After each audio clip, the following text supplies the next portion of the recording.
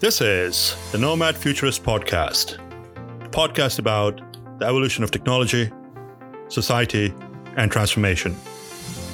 Connect with us, share your thoughts with us at nomadfuturist.com. Let's get this started. Here are Phil and Nabil. Hello. Welcome to Nomad Futurist. This is your co-host Nabil Mahmood from Kona, Hawaii. This is your co-host Phil Koblenz from Montclair, New Jersey. This is Sarah Keller from Fadago Island, Washington. Where is Fadago Island, Sarah? It's between Seattle and Vancouver, right on the San Juans. Well, that's the place to be. Well, thank you very much for taking the time to join us today. Let's start to get to know you a little bit more. Could you tell us a little bit about yourself? Well, I'm Sarah Keller. I manage our technology sourcing and supply chain team at Uber. I've not necessarily been in this space my whole career. I actually started off as a TPM doing standards work back in the day. So I would say it's been a happy coincidence that I landed here, though you might argue right now with supply chain being where it is. I don't know. I feel like I'm more like the Night's Watch sitting on the wrong side of the wall, so to speak. What you do for a living as a technical sourcing and supply chain director at Uber, what is your task on a daily basis? Yeah, we manage all of our infrastructure, IT, third-party spend. So, right now, obviously, Uber's made massive investments in how we go out to market. We have a ton around IoT and our mobility. So, and I would say that, some of this is your traditional IT infrastructure kind of stack. Some of those are just getting into really kind of cool emerging technologies. And we did a lot around our autonomous. We did a lot around AI and machine learning, et cetera. So we have this combination of your standard, kind of feed and seed, making sure servers are there to catch, the rides.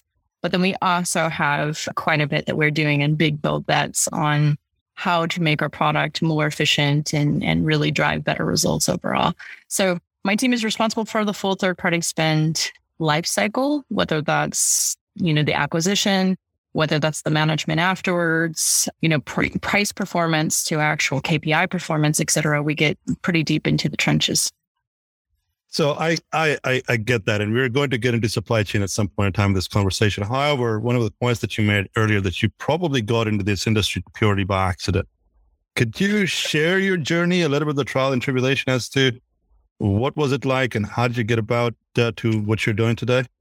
Yeah, happy to. So not to cut way back, but, I started off, in the very early days of online banking, when there was nothing really online. Almost everything on the banking side was very hard coded. And it's when online meant actually being on a line.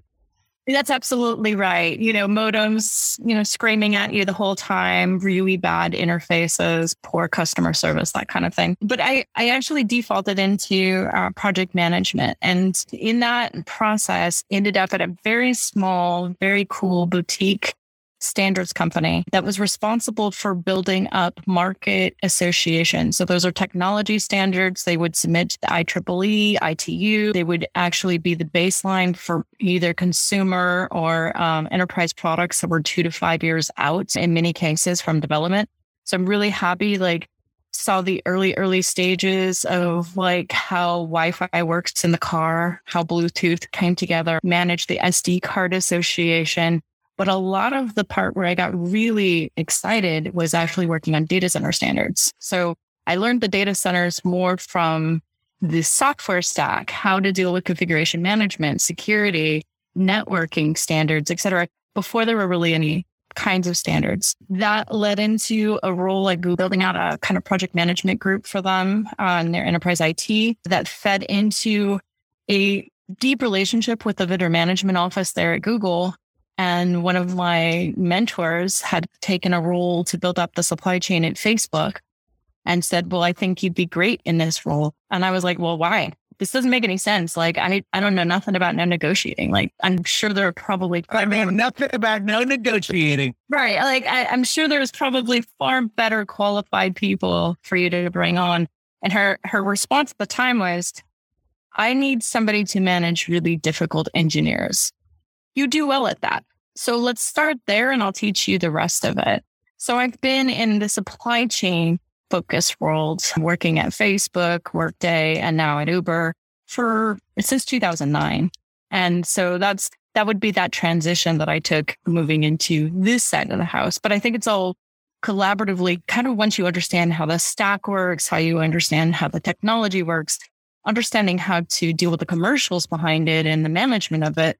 I'm not saying it's easy, but I would actually say it kind of folds in together pretty nicely from a kind of a collaborative overall stack. I think that's the thing that's so surprising for people. It's like people think about our world as a world built around like people that just are super computer focused and like scientists and white coats and they love circuitry and motherboards and all that stuff. When in reality, it's really driven by people that have the right type of personality. Like you have the ability to coordinate, and that in and of itself is enough for you to really find yourself at the cutting edge of what's making, our technological world move forward. Do you think that there's a particular characteristic that you have that made you the right person for that type of?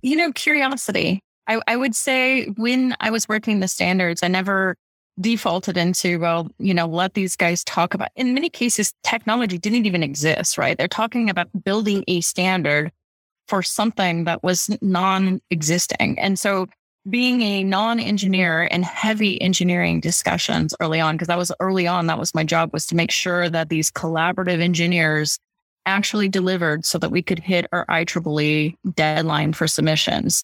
And so you had to back into it. Well, it started off, almost Latin, but then as you're understanding and then doing research and understanding kind of broader technology trends in some of these aspects, you start finding that you're picking not only the pieces together, but you're seeing the holes because the engineers were focused in using very myopic ways. And so there's this nice collaborative approach to kind of even how you guys described this, sometimes that good is better than perfect kind of mentality. That's a good thing that TPMs bring, but it's also about, are we solving the right critical problems? Because if we're not solving the problem, why are we here? And even in my current role, I find myself like, we don't buy for the sake of buying. We're solving a real problem. We're finding a real opportunity. We're looking for value. How to measure value comes in different forms and fashions. And sometimes it's about not creative, but how do you understand that complex problem and how do you define it? And then how are you solving for it? See, I heard a little bit of an aboot. So I think you're close enough to Vancouver that some of the Canadian comes out. Might be. The Canadian comedy I love. What did you want to be when you grew up as a child? It's funny. I had no clue. I was a business major because my instinct said if someone was going to pay me, whether I was an artist or I was a teacher or I was, whatever it was, if it revolved around money in some form coming into my hands, understanding the nature of business was critical to kind of being successful. So I defaulted to, I don't know what else I want to do, but this feels comfortable enough. And it was really intuitive. It was like kind of a fish to water. And I wouldn't say, I think following flow, you asked like, what was a characteristic? I would actually say be open to following a flow because I could have easily turned down that Facebook opportunity and said, no. I'm in a great job right now. I'm at Google. I've been doing TPM work. This is who I am. And I define myself by this. I opened myself up to that opportunity of following kind of an interest stream rather than following a career path. And I do think that made a huge difference, not only in my actual success in my career, but also in like my happiness level, because I never got indexed on, I never got that raise or I never got that role. This wasn't like a thing that I had like a pre-planned destiny. I'm going to be a CTO by 29, right? So I guess, I don't know if that gives you a good answer. No, I think it's great. And I think what's amazing about it is it's in the term, you can almost tell you're a project manager, right? Because it's not a traditionally, scientific approach. It's just this idea of, in a term that I think a lot of our listeners, our target audience is younger people that are trying to find their way in the world and trying to find something in our guests that resonates with them. And I think this notion of, just focus, it's so Ubery, right? It's like the gig economy thing. You are the product that you're selling. You're not defined by the organization. So if you think about it in terms of you just finding, who the best customer is for your services, then it doesn't really matter if you stay in the same. And you look at your resume, you look at your LinkedIn, it's a who's who. Google, Facebook. If you told the teenage version of yourself that you were going to be at Google and Facebook and Uber, you probably wouldn't have known what Uber was at the time. But it's an incredible who's who. And a lot of that is because you trusted yourself to be the product that you're selling. Yeah. I would 100%, I take the compliment, but I would agree with you. I have friends, people that are colleagues that, are very caught in these traps, and these traps don't bring happiness. Like they truly get into this. I have to be, I need to level up in my career every 2 to 3 years. I've taken roles that were steps down. Like when I left the Standards company, I was an executive director to be basically the head of a PMO. Okay. Like logically you would look at that and you say, but that doesn't make, like title wise, what are you doing? Right now, Google, obviously title like that makes sense to a lot of people, and people do one with 100 zeros. How do you know that? But I would also say people understand, like, you take a step down sometimes for a title in a company, or titles change would go down based off of the brand of what you're doing. But even like leaving Google to Facebook, I left Google. I had a pretty massive org. It was over 400 people reporting to me. When I went to Facebook, it was me by myself. There was no direct reports. And I was like, good. I want to learn this space. I don't want to be involved. Like, I don't want to be responsible for other people's. Like you're focused on enriching yourselves. That was it. Love it. So yes, I think that's the right answer. And people, I'm sure there are people who follow the plan and are very happy. I just know that my personality was never that person. Sarah Keller. Have you ever wondered, like, if you were not doing what you're doing today, was there anything else that you would probably be considering or doing? I actually was training for opera.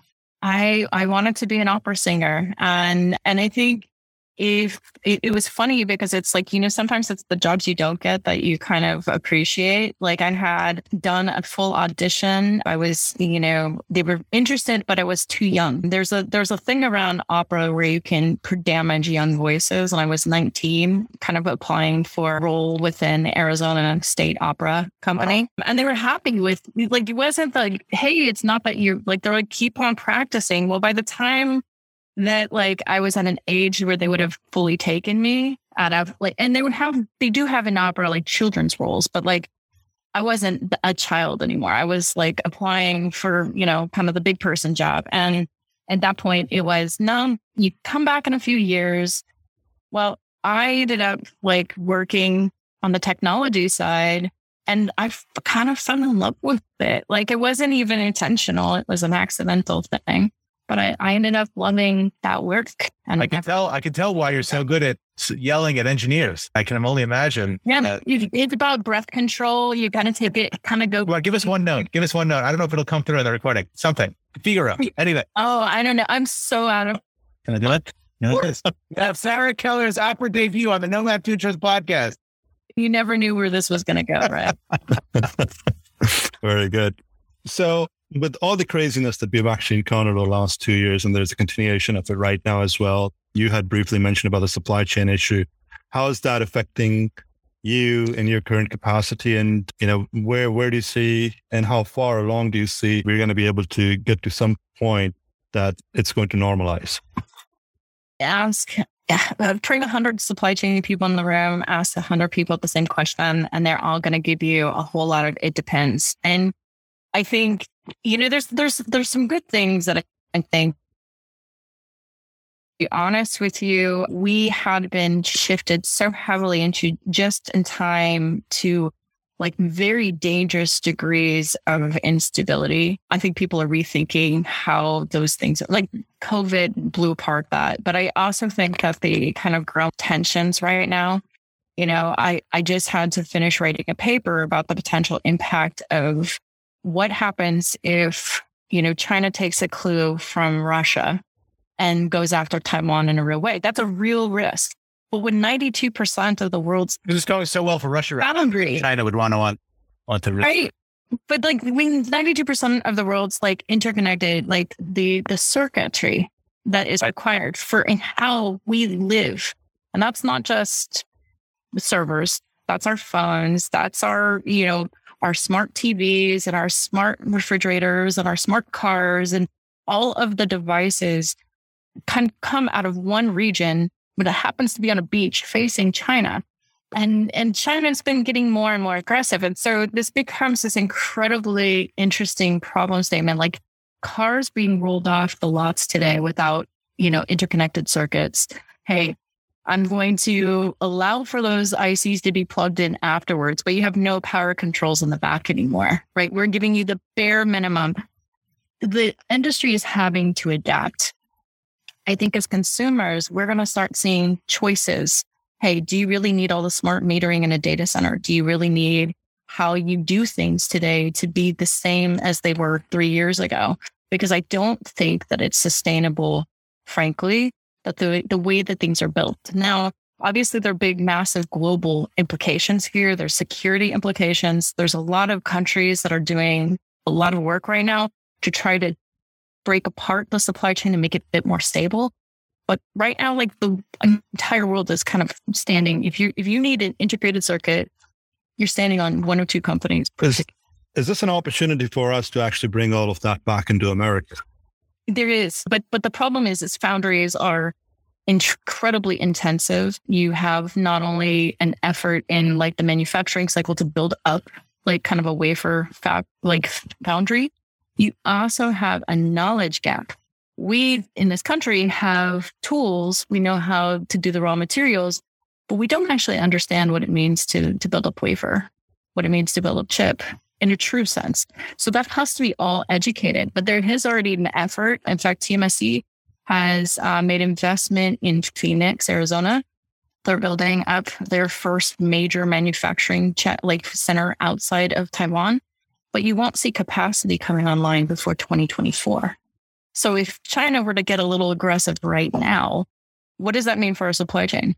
Well, costs are going to go up, parts are going to be out. You're going to see more kind of trade-offs where people are going to see elongated cycles. Like there's a ton around like 5G making the world better. Well, if you can't build up the towers because there is no chips to make the 5G interconnections work, well, all of those promises of like how IoT works, et cetera, you could just blow those out because frankly, it's all going to kind of be on this like house of cards that unfortunately is on pretty unstable ground when you look at the geopolitical threat.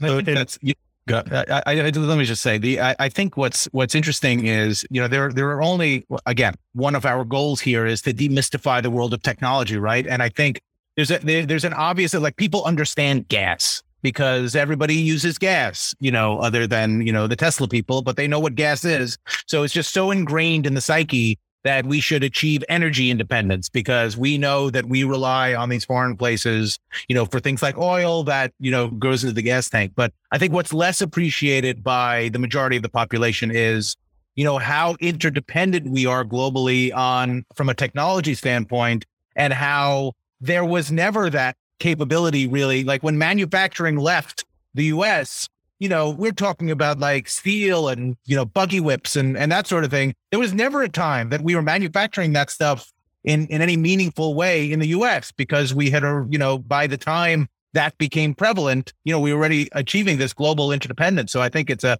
brilliant point that, we don't necessarily have even the infrastructure to harken back to be able to achieve some sort of like technology independence, not just in terms of, thinking of new technologies and creating the technologies of tomorrow, but actually facilitating them through, manufacturing.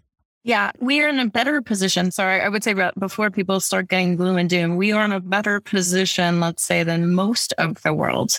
Because a lot of the technology know-how, like you've got the Intels of the world, et cetera, like a lot of the technology does come from here. And some of the robotics that are used to build kind of the wafer come from the US. A lot of raw materials come from the US. So when you start to factor those in, it's actually about the knowledge worker and how making that investment in time in resourcing and training and bringing resources over from Taiwan over to train and to bring this fab up. It's going to be pretty critical. I also think, like, believe it or not, like Texas Instruments, before the supply chain, if you'd asked me how deep did I know about Texas Instruments, I would have harkened back to my like old scientific calculators, right? Not realizing how interconnected they are still in board assemblies, et cetera. Like they were such small parts that when you were looking at a cost at BOM, you'd get flushed into the other category. Well, they make circuits, right? They make the silicon that needs to happen for, even with, when we think of big industry leaders like Broadcom, et cetera, Intel, they don't manufacture their own chips. Mm-hmm. They don't actually do this work themselves. So I do think you'll see a lot of companies bring this back. I do think the US is actually better positioned, but I would say right now, geopolitically, like things are a little bit dicey. And so when you say like, when is recovery? How do we see it? All of the industry analysts say, well, if everything holds to where it is right now, we should be out of this hole by kind of the end of next year. But it's super dependent on current demand signals, current like environments. Nothing goes wrong. And we're already seeing things go wrong. Like, COVID is changing manufacturing again. Right. So anyway, like it's a very interesting time, I think, to be in this space because it is an incredibly complicated problem, but as political, it's, it is like how these supply chains are interconnected, but also like how much was relying on very, very few numbers of companies and locations in the world, which were always low cost in many ways. But now we're like absolutely essential to how we live. Yeah. So over the last 2 years, there's been this great movement from work from home, more technology adoption. But based on what I'm hearing is that at least for the next 12 to 24 months, we're going to have a little bit of a screeching halt with supply chain issues. Essentially, you're going to see lots of starts and stops. And again, it's all very much interconnected with how the world is doing, right? These things are not isolated. Yeah. So just to add to that, does that mean that the 5G rollouts, the IoT rollouts, the self-driving autonomous vehicle rollout, the smart cities, is that going to be pushed out a few more years? Could be. Now, that doesn't mean that there aren't people that don't have their towers already upgraded or material already on hand, et cetera. I just think you're going to start seeing slowdown of schedules, or you're going to start seeing defaulting misses on project plans, on like timing of things. They're going to already today, the global supply chain is like the number one use of reasons for problems in companies, particularly if you Thanks a lot, Sarah. Yeah, I know. Personally, I'm going to take it, but I'll just say I'm a consumer more than I'm a developer of the product itself. And so I'm yelling at supply chain people who are like, yeah, I'm talking to companies and they're telling us, go ahead and sue me because I don't have the material.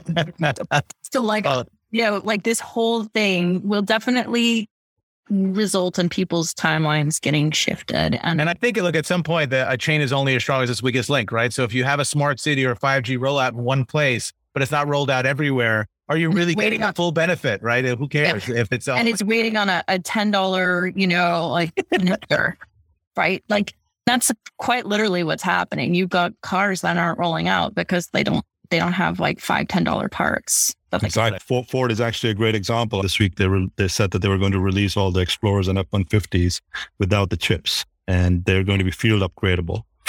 Which is why Mafia people have lined up because they ripped the GPS out of those cars day one. I learned that by watching The Sopranos. On a positive note, people do know what supply chain is. I mean, it was kind of like, 3 years ago, nobody knew what we did for a living. We were the Oz behind the curtains.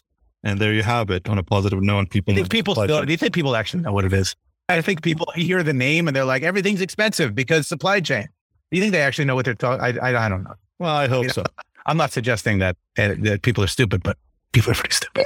But I think you bring up a good point. Like, do people really understand what it is in supply chain? Like, I think people see that, there's logistics issues like ports. They think it's like, well, if we just put more people in the port, you get more product in and then it's gone. Supply chain problem fixed. So I do think we see some of that where you've got these oversimplification or intentional oversimplification of fairly complicated problems. And can you have that conversation with your executive team saying, hey, I want to tell you it's all going to be golden, but like, let me give you like the places where we can do something. And the other part of this is also making investments. Like one of the things I've seen on the data center side, specifically on the provider side, companies that like actually bought equipment and held it are the ones now that are growing. The people who are waiting for their stuff are on the back of the bus with everyone else. They're not able. So the number of sales leaders I talk to that have a kind of an addressable book of business that they're leaving on the table comparative to what they can deliver, I would tell you more companies are in that case where there's more demand than they actually have supply to support. And so it does become yes, you're right. Like it's a great time to be a supply chain person because everybody's interested in supply. It is a terrible time to be a supply chain person because everybody thinks that they could do it better or how. At some point, your hands are tied, right? If it's an issue, it's an issue. There's only so many phone calls you can make. Or just so many people you can beat and say, well, you should give me the authority or just give me the preference. Right. That's where even like my comment was, this is coming from pretty senior companies where like, you would be surprised at that relationship that a CEO is being told, go ahead, sue me. I'm not giving you parts. Right. I have no obligation to give you parts. I know we have a contract, but I don't have anything to give you. So, I'll see. And how much of that is going to be permanent? I think one of the things that I've noticed just from my personal life, forgetting about, the data center industry and all that, because it touches every element of our lives, from construction to buying a car and all that. And, I think, clearly there's a supply and demand issue and people look at the supply chain and like, well, that is the inflationary vehicle that's causing all the prices to rise. And then you look at certain subsections, like, for example, the price of oil, it went down significantly, but the cost of gas somehow didn't go down as quickly as it went up. Like lumber went all the way up and people were like freaking out because plywood was super expensive. And then lumber, went all the way down. And it's still pretty damn expensive. It didn't really obviously, if they determine that people are willing to pay these high rates, prices are not going to come down at the same rate that supply chain fixes might suggest they would. Yeah, well, what they say in DC is like what goes up doesn't come down, like over taxes. That's right. And in fact, even there's that idea, I was something around like healthcare where they were talking about these massive increases that were happening on the pharmaceutical side, where pharmaceutical companies were intentionally taking life-saving drugs and marking them up 600, 800,000. I'm looking at you, pharma bro. That's right. And these stories that come out about it, because one of the aspects of this that's critical to understand is that will people pay for that? And if it's a choice between your life or death, you're going to find a way to make that 600% thing work. And you're going to find a way to get that medicine in. I actually think right now supply chain is exactly the same, where people who are, let's call it, running on the edge, or even people who are like assuming cloud vendors aren't going to raise their pricing. Most people are on a floating cost structure on cloud that has a real risk of changing if the cloud vendors decide, I'm going to take advantage of, let's call it, some of this market pricing. Their prices may not have changed, but they could use the noise of this to raise their price list. And people will do it because it's core to their business. How do I deliver my product if I don't have my Amazon infrastructure? Right. And especially if it's something like Amazon or Google where you become tied to their API, how do you move that? And what is the cost associated with moving that? Which, again, makes the case for colo. We're back to the data center. Thank goodness. Eat it, cloud. Maybe it's a time for us to become minimalist and just buy what we need. Oh, yeah. Spoken like someone on the beaches of Kona. Yes, it's very easy to be minimalist when you can walk outside with your little fleece or whatever and not have a care in the world. Come to Jersey. I might have to visit you, Phil. You need to be maximalist in here. So you are in the data center space and you're in technology. Being a woman, how has that experience been for you since you've actually been a part of the largest, smallest industry? I would tell you is it's changed a lot, from where I was early in my career. Now, obviously, I think some of this is also maturity, knowing what you'll put up with, knowing how to kind of represent yourself. When you're early in your career, it's harder, I think, to know where, how to be likable and how to kind of deal with it. I think culturally, we have created more safety nets that didn't exist. Like when my career started, it was like, you're just going to suck it up and figure out a way around it. And you're going to deal with those toxic male personalities and you just try to avoid them or, insulate or have someone around you. Like there's things you have to do to, I hate to say protect yourself, but that's kind of what happens. I would say, I would not be truthful if I didn't say that there wasn't some impact to my career. Like if I had a gender neutral name and we're representing some of the work in a male perspective, do I think that I would be paid more? Possibly. I also think there is a real thing around reputational credibility, right? Where I have to work sometimes twice as hard as maybe some of my male colleagues do to be able to represent the same content and data. Those are truths. Those are my truths. I wouldn't necessarily say they're everybody's truths, but I would say in technology, specifically working for technology companies, I wouldn't say it's unique to any one company. I think these are kind of how cultures of engineers and how we've built up tech. And I even think what was successful and what wasn't successful. I've seen more a hostility, frankly, between women than I have between men and women in the workplace. And I think part of it is that, well, there's only so many spots at the table. And so I'm going to come up on it. So I don't know, it's a difficult conversation because there are so many implications across multiple lines. I would just say I'm on the other side of it. And I now look at this as a great opportunity for mentorship.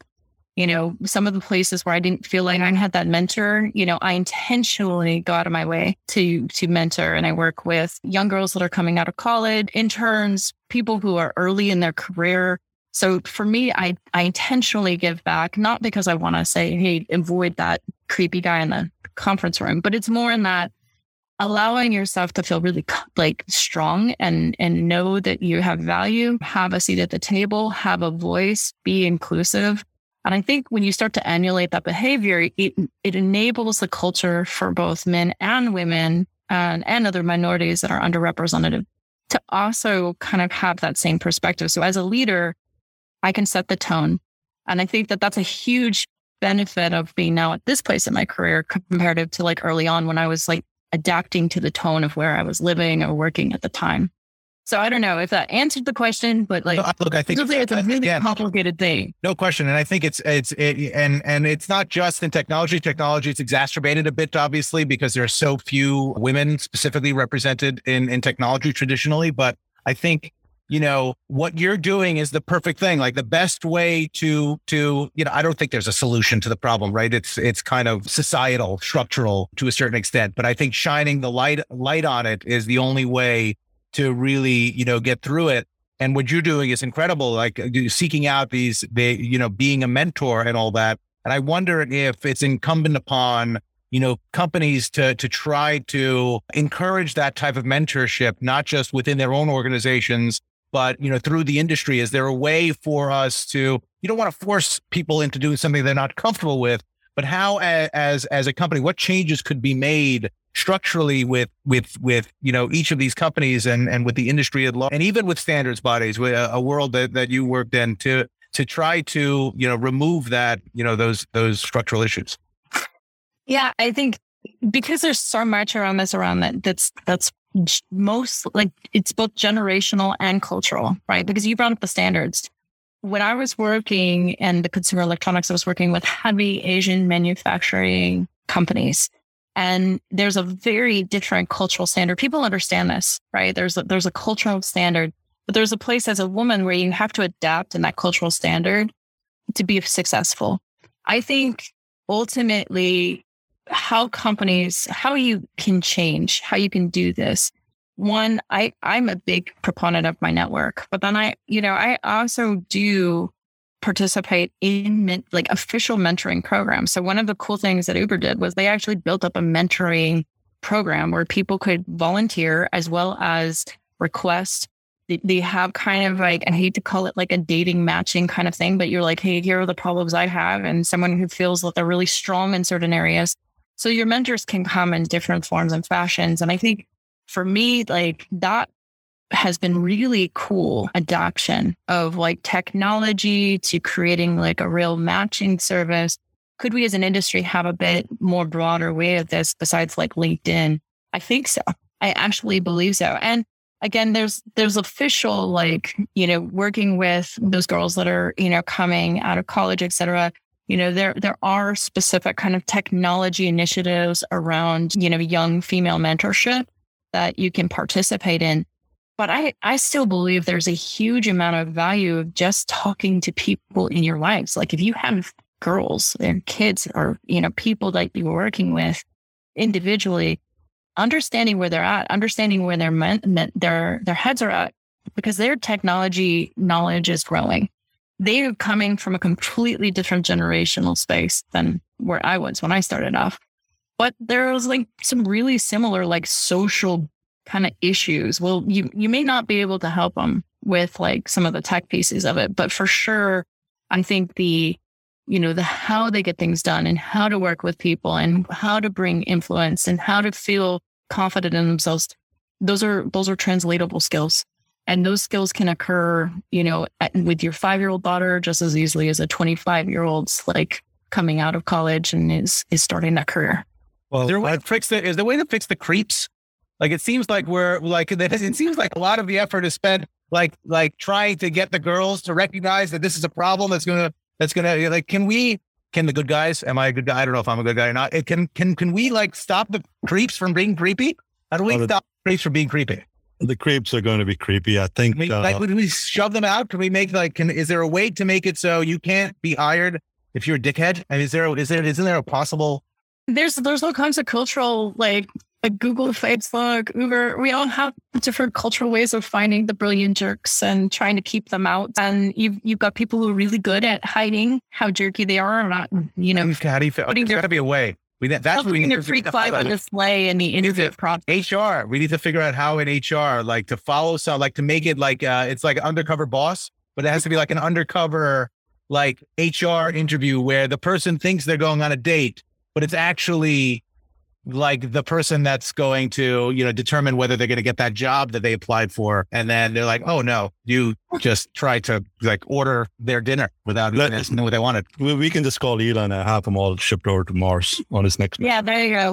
We'll put them on an island and it'll be a survivor. I think Elon would be really good at picking them out. I think Elon would be really good. Well, actually, if I could say one thing, I would say. After that, we didn't let her speak. I'm sorry. Go ahead. Well, I do actually do a lot of reference checks. I wish I could say I had more women that worked for me. And unfortunately, my distribution ain't great. Right? Like many people, I hire engineers who understand the problem statement, who understand the commercials, et cetera. So many of the people on my team actually come more from an engineering discipline than a procurement background. And I don't have great representation necessarily if you look across my broader team. That being said, I'm a huge proponent of the reference check that you don't ask. Like, you're going to give me the reference names of 3 people. I'm going to go and talk to the people who you didn't give me. Because I think because we're in an interconnected industry, you can find out who people really are. And you can find out how they've treated other people. And so I do intentionally go through on my leadership team, particularly saying, I don't want people like this. And so I will actually take a very good, highly qualified candidate that's been fully approved, and I'll deny them on a cultural thing based off of the reputation of Sarah killer, creepy killer. I think that's a great point. Watch out what you post on social media, especially Facebook. And figure out, that then a lot of these people, they try to put, different names, like pseudonyms, like they'll cut off the end of their last name. We're on to you guys. We know that you're just cutting off the min or the ski or whatever. I had a brilliant jerk that had applied for a role under 4 unique names. So I know exactly what you're talking about. All right. Well, I think, that brilliant jerk. Let's get that brilliant jerk out. We actually have him in the green room. Brilliant jerk. Oh, no, he's not here. Okay. Well, let's sum that up with if you want to change the world, the best way to do those, or the simplest way to do so, is to be the change yourself. So, Sarah, thank you for taking the initiative and going out and about and doing it differently than the conventional HR way of hiring throughout your career. And it's been very successful. Where I want to take the next part of the conversation is, what do you think is that core strength that you've developed to get to where you're at today? Adaptability, I think, is a huge skill. I think we get really we get in fixed mindsets. We get into fixed functional thoughts. We even get into fixed ideas of how technology is supposed to work.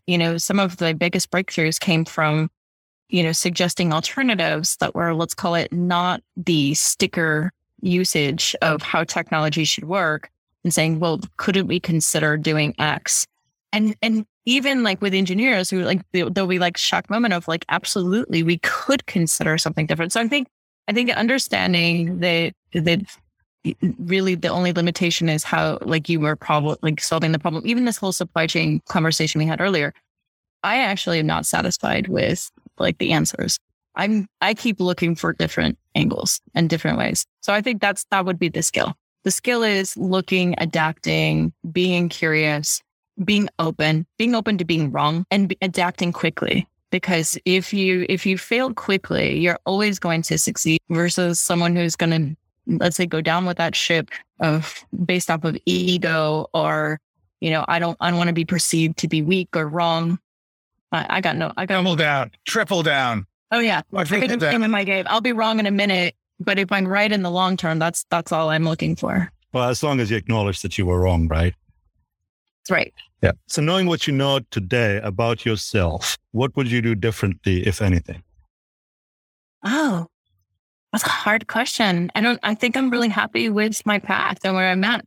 I do think I would have brought meditation in personally, a lot earlier in my career. I think it would have saved me a lot of heartache and stress if I had been able to adapt my mind and how to kind of deal with stress and how to deal with work and how to, that is something I would say, I wouldn't call it a secret weapon, but I would say if you're very centered and you're very connected to who you are, meditation is a clean way of getting there. I'm not saying it's the only way, but it is a clean way of getting there. I think earlier on, it's harder and you put a lot more wear and tear on your body and on your relationships and how you think about the world, how you change jobs. There's a lot of people. I was just having this conversation with someone. I was like, if you think leaving a bad situation to go to a different company doesn't mean you're not going to encounter the same exact bad situation, maybe not at that company, but you will.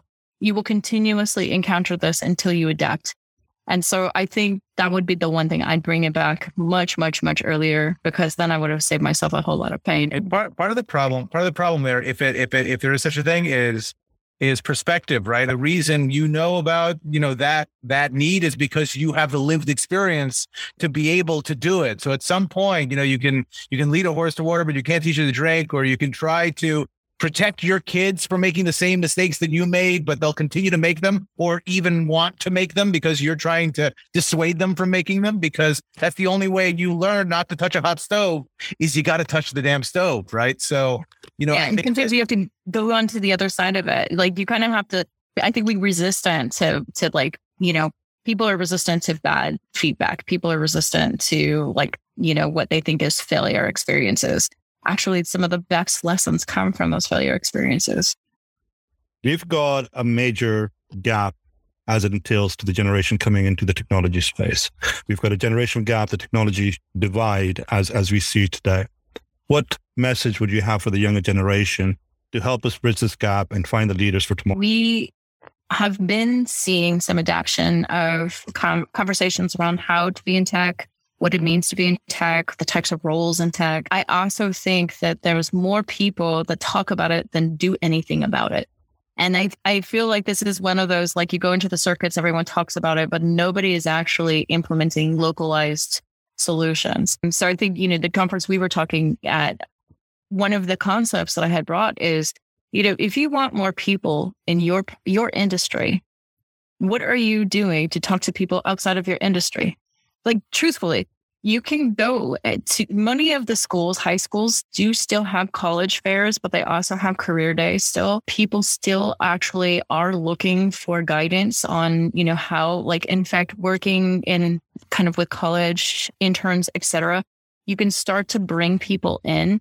There's also, like, if you didn't want to go down that route, there are many initiatives that are actually working with, at-risk youth or people that are, coming from more diverse kind of environments that are actually getting some really baseline training, and they're trying to find jobs for these people in companies, right? I actually think if you want to be the change, so this is me now speaking to not the person who's in their early 20s starting their career, but more in that 40 to so plus person who's a hiring manager, et cetera. Why don't you start looking at what your hiring practice is? Are you following the same path because your HR team told you that's what you needed to do? Are you considering alternatives? I actually think if every one of us just started making slight shifts in our hiring practice, in community engagement, we would see a massive change in the amount of people who knew what we did, understand that this is actually a really viable career path, and you'd start seeing more diversity and more incoming talent. I landed in data center as a default coming out of the standards world because I was like, that's really cool stuff. I liked working with Green Grid. I liked working with how these things work together, but I would never have known how data centers actually worked before that moment. I had no clue. So I don't think that most people understand how our infrastructure works, how our technology works, what is really the background behind it. People understand coding. And a lot of people say, but I'm not a coder. But there's a lot of roles we have that aren't that. And so I think we need to change our narratives, and change has to happen with the us in the room, not the 22-year-olds coming into the industry. I think if I could speak for Nabil when I say, if we had to build a perfect guest for our podcast in a lab, that perfect guest would be Sarah Keller. Oh, thank you guys. Thank you.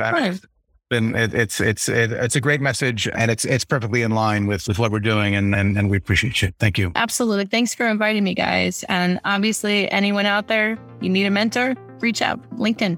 I'm your friend. And she could probably send a car to pick you up. Thank you very much for taking the time, Sarah, joining us today. Thank you. This has been great. Nothing lasts forever.